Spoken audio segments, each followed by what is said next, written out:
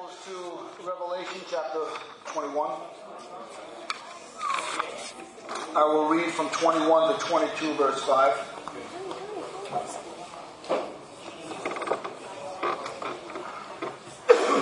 Excuse me.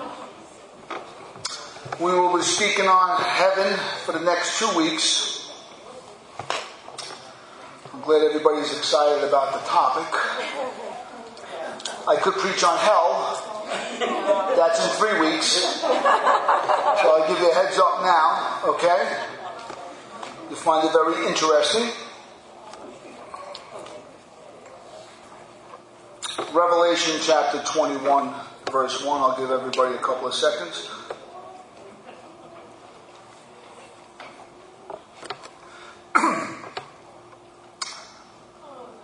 The Apostle John says, "Then I saw a new heaven and a new earth.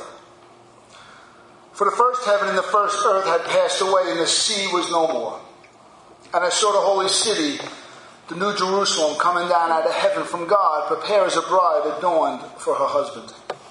And I heard a loud voice from the throne saying, 'Behold, the dwelling place of God is with man, and he will dwell with them, and they will be his people, and God himself will be with them as their God. He will wipe away every tear from their eyes, and death shall be no more. Neither shall there be mourning, nor crying, nor pain any more, for the former things have passed away.' And he who was seated on the throne said, 'Behold, I am making all things new.' Also he said, 'Write this down, for these words are trustworthy and true.' And he said to me, 'It is done. I am the Alpha and the Omega, the beginning and the end. To the thirsty I will give from the spring of water of life without payment. The one who conquers will have this heritage, and I will be his God, and he will be my son. But as for the cowardly, the faithless, the detestable, as for murderers, the sexually immoral, sorcerers, idolaters, and all liars, their portion will be in the lake that burns with fire and sulfur, which is the second death. Then came one of the 7 angels who had 7 bowls full of the 7 last plagues, and he spoke to me, saying, 'Come, I will show you the bride, the wife of the Lamb.' And he carried me away in the spirit to a great high mountain, and showed me the holy city Jerusalem coming down out of heaven from God, having the glory of God, its radiance like the most rare jewel, like jasper, clear as crystal. It had high, great walls, and with 12 gates. At the 12 gates were 12 angels, and on the gates the names of the 12 tribes of the sons of Israel were inscribed. And on the east 3 gates, on the north 3 gates, and on the south 3 gates, and on the west 3 gates. And the wall of the city had 12 foundations, and on them were the names of the 12 apostles of the Lamb. And the one who spoke with me had a measuring rod, gold, to measure the city and its gates and walls. And the city lies 4 square, its length the same as its width. And he measured the city with his rod, 12,000 stadia. Its length and width and height are equal. He also measured its wall, 144 cubits by human measurement, which is also the angel's measurement. The wall was built of jasper, while the city was pure gold like clear glass. The foundations of the wall of the city were adorned with every kind of jewel. The first was jasper, the second sapphire, the third agate, the fourth emerald, the fifth onyx, the 6th carnelian, the 7th chrysolite, the 8th beryl, the 9th topaz, the 10th chrysoprase, the 11th jacinth, the 12th amethyst. And the 12 gates were 12 pearls, each of the gates made of a single pearl, and the street of the city was pure gold like transparent glass. And I saw no temple in the city, for its temple is the Lord, the God Almighty, and the Lamb. And the city has no need of sun or moon to shine in it, for the glory of God gives it light, and its lamp is the Lamb. By its light will the nations walk, and the kings of the earth will bring their glory into it. And its gates will never be shut by day, and there will be no night there. They will bring into it the glory and the honor of the nations, but nothing unclean will ever enter it, nor anyone who does what is detestable or false, but only those who are written in the Lamb's book of life. Chapter 22.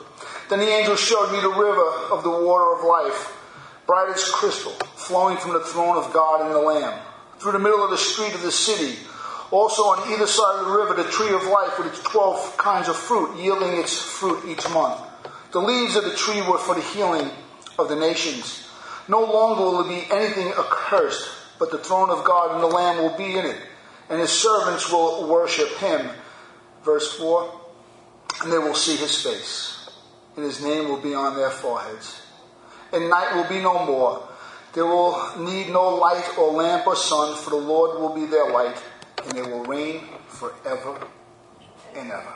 Father, we thank you, God, for your word, ever enlightening, ever encouraging, ever insightful, Father God, ever liberating, giving us revelation on what life is all about, what heaven is all about, what the future is all about, Father God. And the future is extremely bright for those who trust in Christ as Lord and Savior, God. We know that there's a place where it's coming for us, oh God, where there is no pain, there is no suffering, there is no tears, there is no fear, there is no darkness, there is no hunger, there is no need at all, God. And God, we will never have to live by faith again, for we shall see your face as you are. God, that is our greatest desire and ambition, Father. We ask you to breathe upon the text, breathe upon this first teaching, God, and next week, Father God, we ask, open up our eyes that we can be encouraged by what the Apostle John says. In Jesus' name. Amen and amen. A little lengthy reading. If you notice, I'm speaking on heaven, but the title is what? The New Earth. Do you know why? The new earth is heaven. You don't know that. I know you're Christians, but a lot of people might not realize that. And we'll get into the text over the next 2 weeks to find out what heaven is. But of course, like we always do, we want to find out what it's not. The pastor's wife said? No. The pastor's wife is right. We need to know what it's not, because in this room today is more represented what it's not than what it is. What a congregation. What a congregation. I'm going to ask everybody to evaluate as we go through the study today your own personal thoughts about heaven and how it weighs up against the scriptures over today and next week, and to see where you find yourself. Are your thoughts God's thoughts? Is heaven God's heaven, or is it your own imagination? We're going to find this out. Because my own imagination lets me down constantly. I don't know about yours. I need God's revelation, not my imagination. I need to know what God is speaking about when it comes to heaven and its characteristics. Today I'll be speaking about heaven, what it's not, heaven, what it is. Next week I'll speak about the unique characteristics that are found in what we just read in chapter 21 and chapter 22. We'll go through that and we'll get a better understanding of the characteristics, this high symbolism, and what it really points to for us as Christians. What does it mean? How can I draw any kind of strength from this extreme symbolism? It means something, but I can't capture it. But I know it's joyful.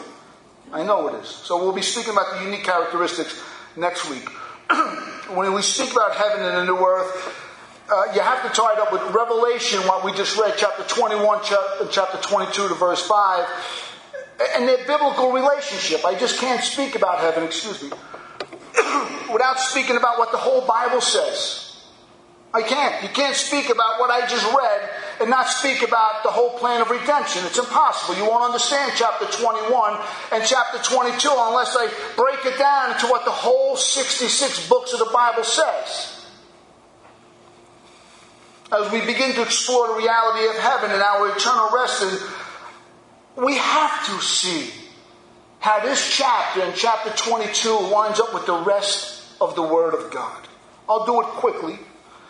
Heaven is man's greatest aspiration to a certain extent. And what I mean by a certain extent, man's desire is to live a quality, long life, isn't it? Who doesn't want that? Aren't we trying to perfect something about a better life for ourselves every day? Aren't we looking for a better tomorrow? Isn't that our quest to be happy?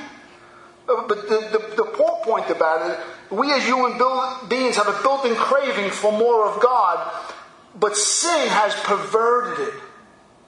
This longing has pointed us in all the wrong directions of self-fulfillment. We want more of life, but we go about it the wrong way. All of us. There's a lot of us here know we've been down wrong directions in our life, and we know it's empty. We try to do it the godless way. But God himself is still man's greatest need, but unfortunately, he's not man's greatest desire. He's not. We want things good in this world, and we want it our way.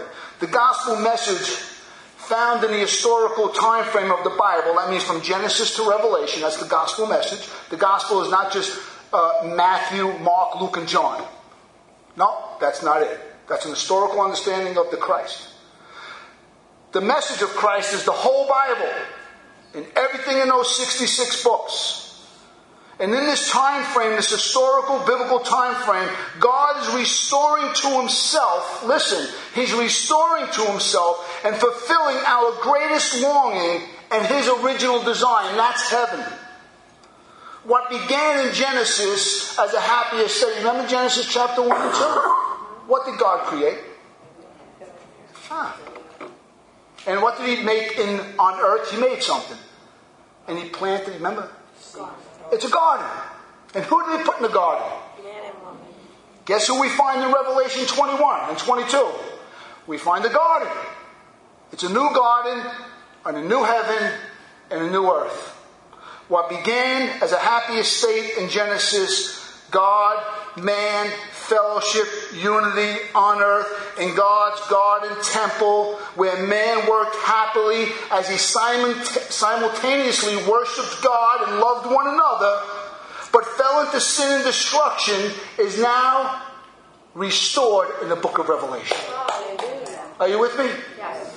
Everything in the 66 books of the Bible is a restoration begun. In chapter 3, God started to restore what Adam gave to Satan.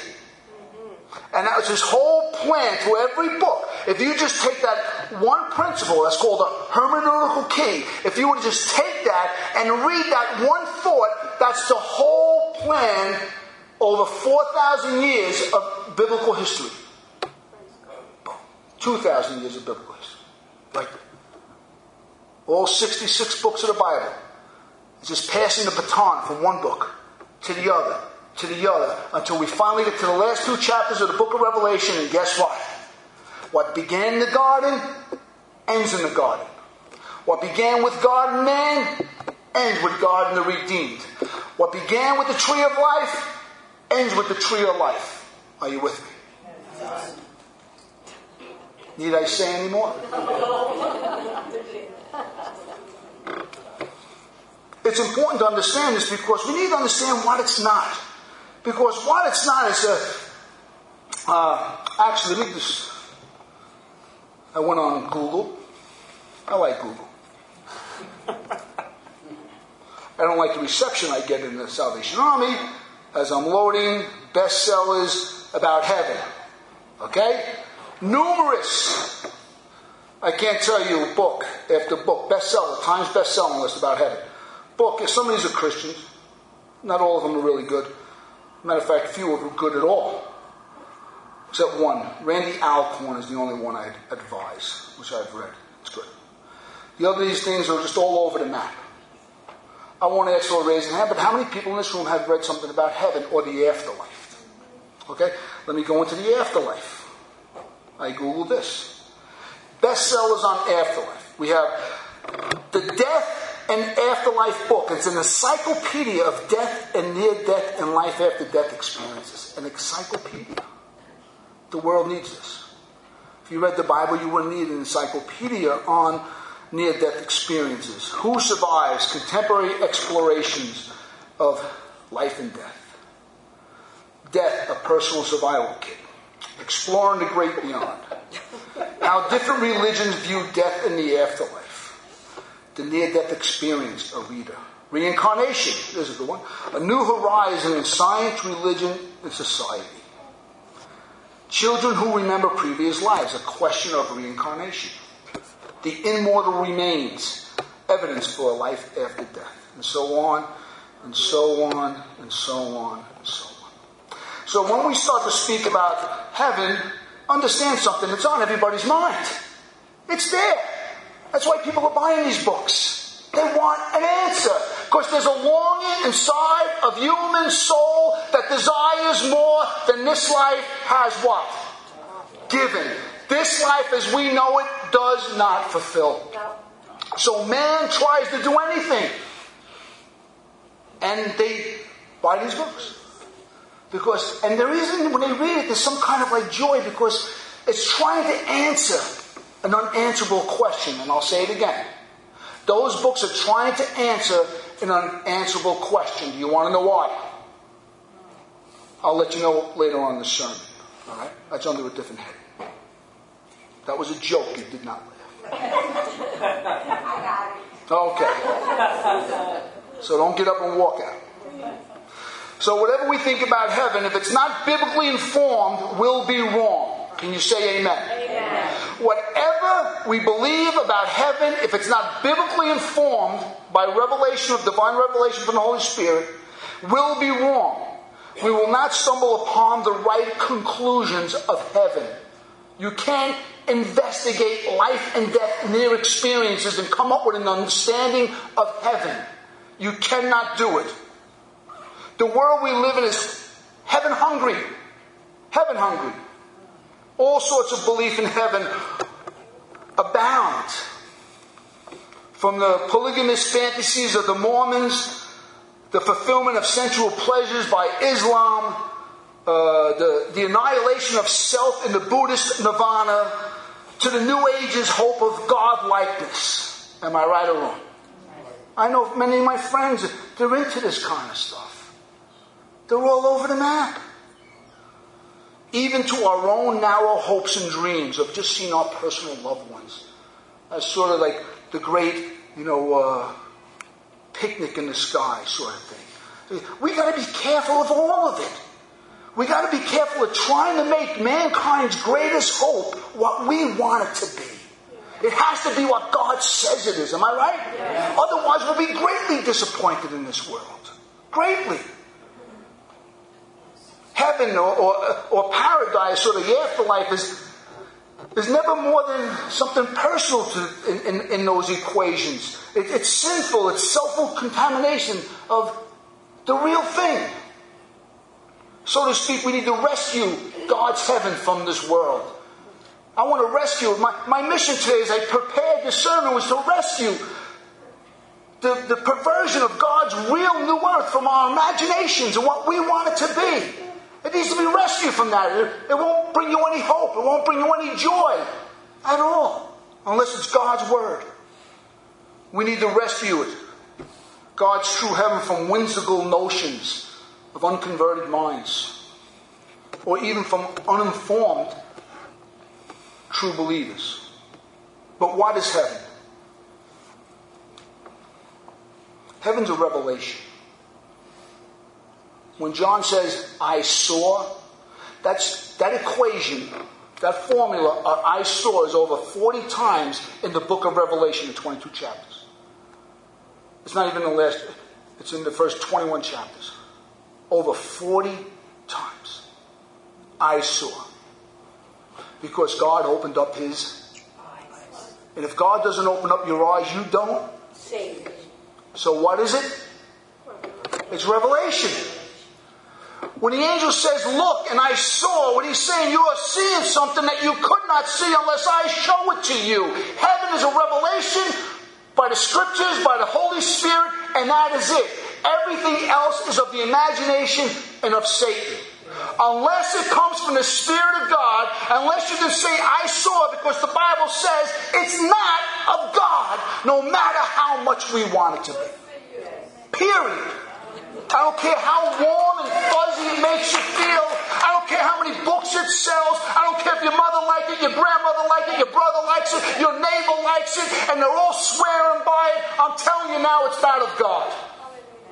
Because the apostle himself had to be invited to come up to heaven and see. But yet people are saying, I had a dream, I had a vision. I had a near-death experience, and everybody's flocking to the book, and it makes people feel good, so it must be what? True. It's not true. Satan comes as what? An angel of light. An angel of light. Misleading people. No, we need to rescue the truth from these whimsical, satanic notions of what heaven really is. It's a revelation, something revealed by God that otherwise cannot be known. We can believe it exists, but that is about it. Anything after that is a perversion of the truth. The revelation of it is meant to give life. And this is for today's, I want to drill this home today. This is today's message. The revelation that we just read, and I'll get into the particulars next week, but the revelation of it is meant to give life and hope to God's people now. That's what it's for. Just as it is here in the book of Revelation, it's held out. This chapter 21 and chapter 2 is the end of the book of Revelation. The book of Revelation is written to these worn out, tired, persecuted Christians that have been attacked by Satan. They're attacked by Rome. They're attacked by Caesar. They're attacked by false prophets. They're attacked by immorality. They're attacked by fear. They're attacked by unbelief. They're attacked by denying Christ. They're attacked in every way. And God's holding out to them saying, overcome. This is waiting for you, even unto death. This is your hope. Hang on. Christ wins. It's held out to overcome all the world and Satan has to throw at them. The lust of the eyes, the lust of the flesh, and the prideful possessions of life. It was hope of the future with God that always helped God's people throughout all biblical history. As they pilgrims through this world. Listen to the writer of Hebrews on this very issue I'm telling you right now. It's meant to give hope. It's meant to give life in dark, tired times. Anybody living in a dark, tired time? Listen to the writer of Hebrews, starting in the 11th chapter, verse 8. By faith, Abraham, when he was called to go out to a place where he was to receive as an inheritance, he went out, not knowing where he was going. By faith, he went to live in a land of promise, as in a foreign land, living in tents with Isaac and Jacob, heirs with him of the same promise. For he was looking forward to the city that has foundations, whose designer and builder is God. By faith, Sarah herself received power to conceive, even when she was past age, since she considered him faithful who had promised. Therefore, from one man, and him as good as dead, were born descendants as many as the stars of heaven, and as many as the innumerable grains of sand by the seashore. These all died in faith, not receiving the things promised, but having seen them, listen, and greeted them from afar. That's faith. You ready? And have acknowledged that there were strangers and exiles on this world that's persecuting them, that they're tired and they're fed up sometimes. For people who speak such make it clear they're seeking a different homeland. For if they had been thinking about the land from which they had gone out, they would have ample opportunity to return. But as it is, they desire a better country. What kind? Heavenly. A heavenly one. Therefore, God is not ashamed to be called their God, for he has prepared for them a city. The New Jerusalem. Abraham, Isaac, Jacob, Moses, Joshua, Caleb, David, the prophets all saw something greater that this world could never give. They longed for a city, a heavenly one, without foundations, who the builder and founder is God. They were seeking something greater. They made it a testimony as they lived in this world. They were saying, I don't live like the rest of the world. I don't think like the rest of the world. I don't worship like the rest of the world. I don't want to be like the rest of the world. I want God. And they made it clear to everybody by the way they lived. This has been the testimony of all true believers over the centuries. They're seeking something better. Better than this world could ever give. And let me be bold enough to say this. Better even than what God can give. It's a nice theological bomb. In this world, that is. Even God can't give his best in this world. Because it's still sinful. It's still cursed. God has something better for all of us. Amen? Amen. He has heaven. Not a better life in this sinful world, but a far greater existence that life in this sinful world can never give. Not even with God. Because God's not just about forgiving the sins and giving us the Holy Spirit and giving us joy. Even though Paul says that the kingdom of God is righteousness, peace, and joy in the Holy Ghost, he also says that through many tribulations we enter into the kingdom of God. This is the already dimensions of the already not yet existence we live in. Listen to how Paul says it somewhere else. He says that the flesh and the spirit, what? They war with one another. Is not the life of God intended? It's not the life that God intended. Heaven on earth is what God intended from the very start. That's why Christian ministries need to be careful when preaching. If you come in here week after week and all I make it sound like everything is going to be good and rosy, I'm deceiving you. Everything's not good and rosy. We live in a sinful world. We still fight the flesh and the spirit. Still fight. I can't tell you everything's going to be great tomorrow. I don't know what tomorrow brings. But I'll tell you right now, if you're a Christian, eternity is awesome. That I know. But I don't know what tomorrow brings for you. I have no idea. I might not be here next week. I might not. Again, it happened to me. I walked into the gym on Saturday, and someone said, "Did you hear?" I said, "I hear what?" Bo died. Bo, who I saw on Thursday, died Friday. I found out Saturday. Just driving his motorcycle. We don't know. How can you have the best of life when you don't even know what tomorrow brings? Are you with me? Do you want me to lie to you? Do you want me to tell you how wonderful and safe it's all going to be? Do you not read the same newspapers I read? Do you not watch the same news channel I watch? Should I possibly make a promise to you that even God says he won't do? I can't do it. And any Christian ministry that does it is deceiving human beings. Listen to Romans 8:23. And not only the creation, but we ourselves who have the first fruits of the Holy Spirit, we groan inwardly as we eagerly wait the adoption as sons, the redemption of our bodies. There's still more ahead. This is our hope. We got to be like Abraham and Sarah, Isaac and Jacob. We need to make it known to ourselves and to the world that we're seeking something that this world can never give. Never. We're seeking heaven. Heaven is our goal. Heaven in Scripture is held out as a sure hope right now for believers, so as to help us in our struggle in this world we live in. And even the personal, internal failures we have. It's not just the latest terror threat that's coming from the Middle East. It's also the ongoing battle with sin in our own personal lives that encourage us. Heaven encourages us that one day it's going to finally be end. The power of sin will be eradicated. The presence of sin will be eradicated. The curse of sin totally gone. It's all gone. That's what we're crying out for, isn't it? To think I would have to live to be 1,000 years old in a sinful body on a sinful earth is not a blessing. That's a curse. That's a curse. And true believers understand that. So what is it?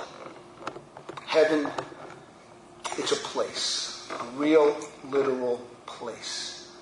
It's the new earth. Heaven is not some ethereal. And this is what I really want to pick up and challenge people on what they think about heaven. I don't know if you're thinking much about it. But heaven is not some ethereal, abstract concept that's hard for believers to comprehend. So that we have to devise all sorts of imaginations of it. And with that, heaven turns out to be a lot less than what it really is. And somehow when we start to bring our own imaginations into heaven, and think about it. Think about now what you really thought heaven's about. Tell me, what's the center of that? Is it your own personal desires and own personal hopes? Or is it God and the Lamb, the center of it? Because that's what Revelation holds out. Who is in the center of the new city? Who's in the center of the new earth? Who's in the center of the new Jerusalem? Who's in the center of the new heaven? God and the Lamb. And they're both on the throne. That's heaven.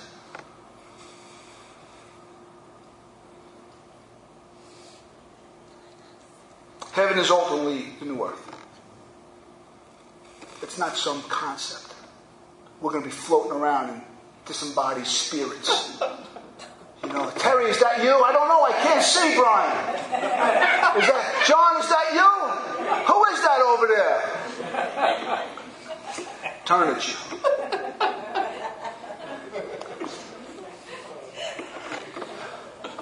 When God created the garden back in Genesis, He called it good. When He created the earth, He called it good. When He created man and put him in there, He called it what? He called it very good. Understand something. The new heaven is the perfection of the very good. That which sin ruined the very good. Sin ruined the good. Jesus Christ puts the perfection back into the very good. Understand something. We are not going to be roaming around on clouds. We will be on a new earth. I'll speak more about it next week. Where all our senses and all our faculties will be liberated from sin, and we will worship God perfectly. Our speech, our sight, our taste, our sound, our touch will never be disappointed, and we will never disappoint. Ever. That's part of heaven. In perfect unity with God, we'll see His face. We won't live by faith. He won't be 1 trillion miles away on another planet. We will see Him face to face. That's the Bible's way of saying God will always be with us, and nothing shall ever separate us from the joyful, happy, safe, confident presence of God. Sell me something better. Give me one of those life after death experiences. Sell me something better. Give me one of those false books on heaven. Tell me it's better than what John the Apostle's telling me right now. Not at all. Don't even come close. Satanic, whimsical imaginations is all it is.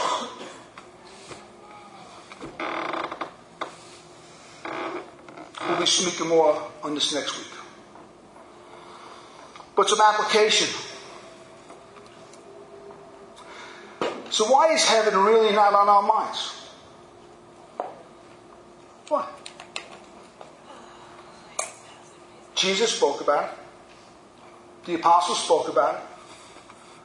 The prophets of the Old Testament spoke about it. It's the biggest hope in the Bible. The hope of glory, Christ in us. Why? What's preventing it? Do we need severe persecution to stimulate this kind of thinking in our spirits?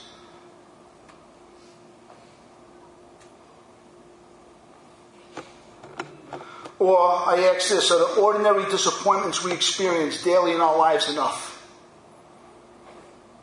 Is that enough to trigger our thoughts towards heaven? It should be. If not, that means you're probably about 15. All right?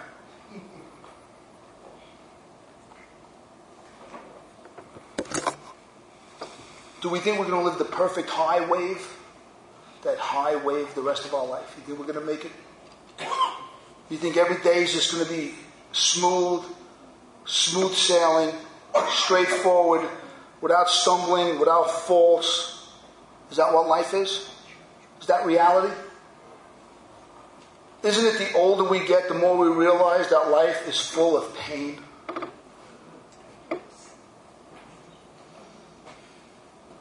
And fears? And hunger of many types. The Bible says that there will be no more hunger there.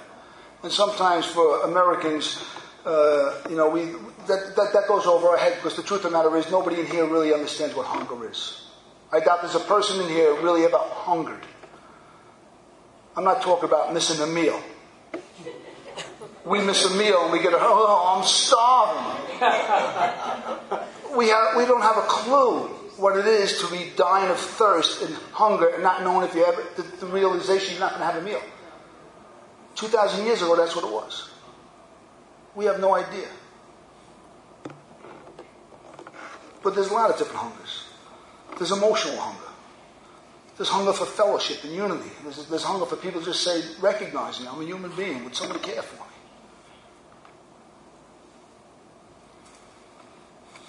And don't most of these, if not all of these, come from our personal hopes and dreams of not panning out? Just think about the pains. Has life turned out the way you wanted it to be? Are your kids everything you want them to be? Your families? Am I making my point? Yes. We long for something better. We long for something. If I put all my hope into all my loved ones getting saved so that I'm not disappointed, I'll be a miserable failure. Our hope has to be in something greater. It's called a new heaven and a new earth where righteousness dwells, where God and His Lamb are the center of it. They get all our attention. They get all our praise. Even the kings of the earth will bring their glory of all the nations into the kingdom of God. That is what you and I and the rest of humanity need. And to think of God's awesomeness, that even in the last book of Revelation, God holds out salvation to the worst of the worst. That even on the last breath, God is offering sinners mercy and forgiveness. How awesome is God? God doesn't want anybody to miss the new heaven and the new earth, because what we need and what we long for will never be fulfilled in this world. Let's close our eyes. With your eyes closed, if you feel God spoke to you today and you really desire something more, you desire that forgiveness. You desire something only God can give. If you want your sins forgiven and you want to be welcomed, you want your name right now written in the Lamb's Book of Life, if you want that, just raise your hand. If you really do want that, then I ask you, all the hands raised, just pray this prayer with me. Will you, with your eyes closed, pray it like you mean to God. You're praying to God. Heavenly Father, forgive me of all my sins. It's you I need. You're my greatest fulfillment. I repent of all my sins. And I ask that your Son, Jesus Christ, would be my Lord and Savior. In Jesus' name. If you really meant that in your heart, that's between you and God, but something's going to happen in you. Something real is going to happen. Speak to me. Speak to Pastor John. Speak to one of the girls. Speak to somebody that you made a commitment to Christ today. Please don't leave this building without mentioning to me that, Brian, I made a personal commitment to Christ today. And we'll speak to you more. Let's pray. Father, we thank you for the word. We thank you that you're always encouraging us, Father God. We thank you, God, that there's something held out, even for the most mature believer, to sink their teeth into. And that's a new heaven and a new earth where righteousness reigns, Father. And we'll see you face to face. Father God, I thank you for such a great hope that pulled Abraham through this world, Isaac through this world, Jacob through this world, and all the Old Testament saints. Even your Son looked forward to the day when he would drink the fruit of the vine afresh in the kingdom of God. I thank you, Father God, that we are just part of a long line of believers who long for something greater. A city whose builder and founder is God Himself. In Jesus' name.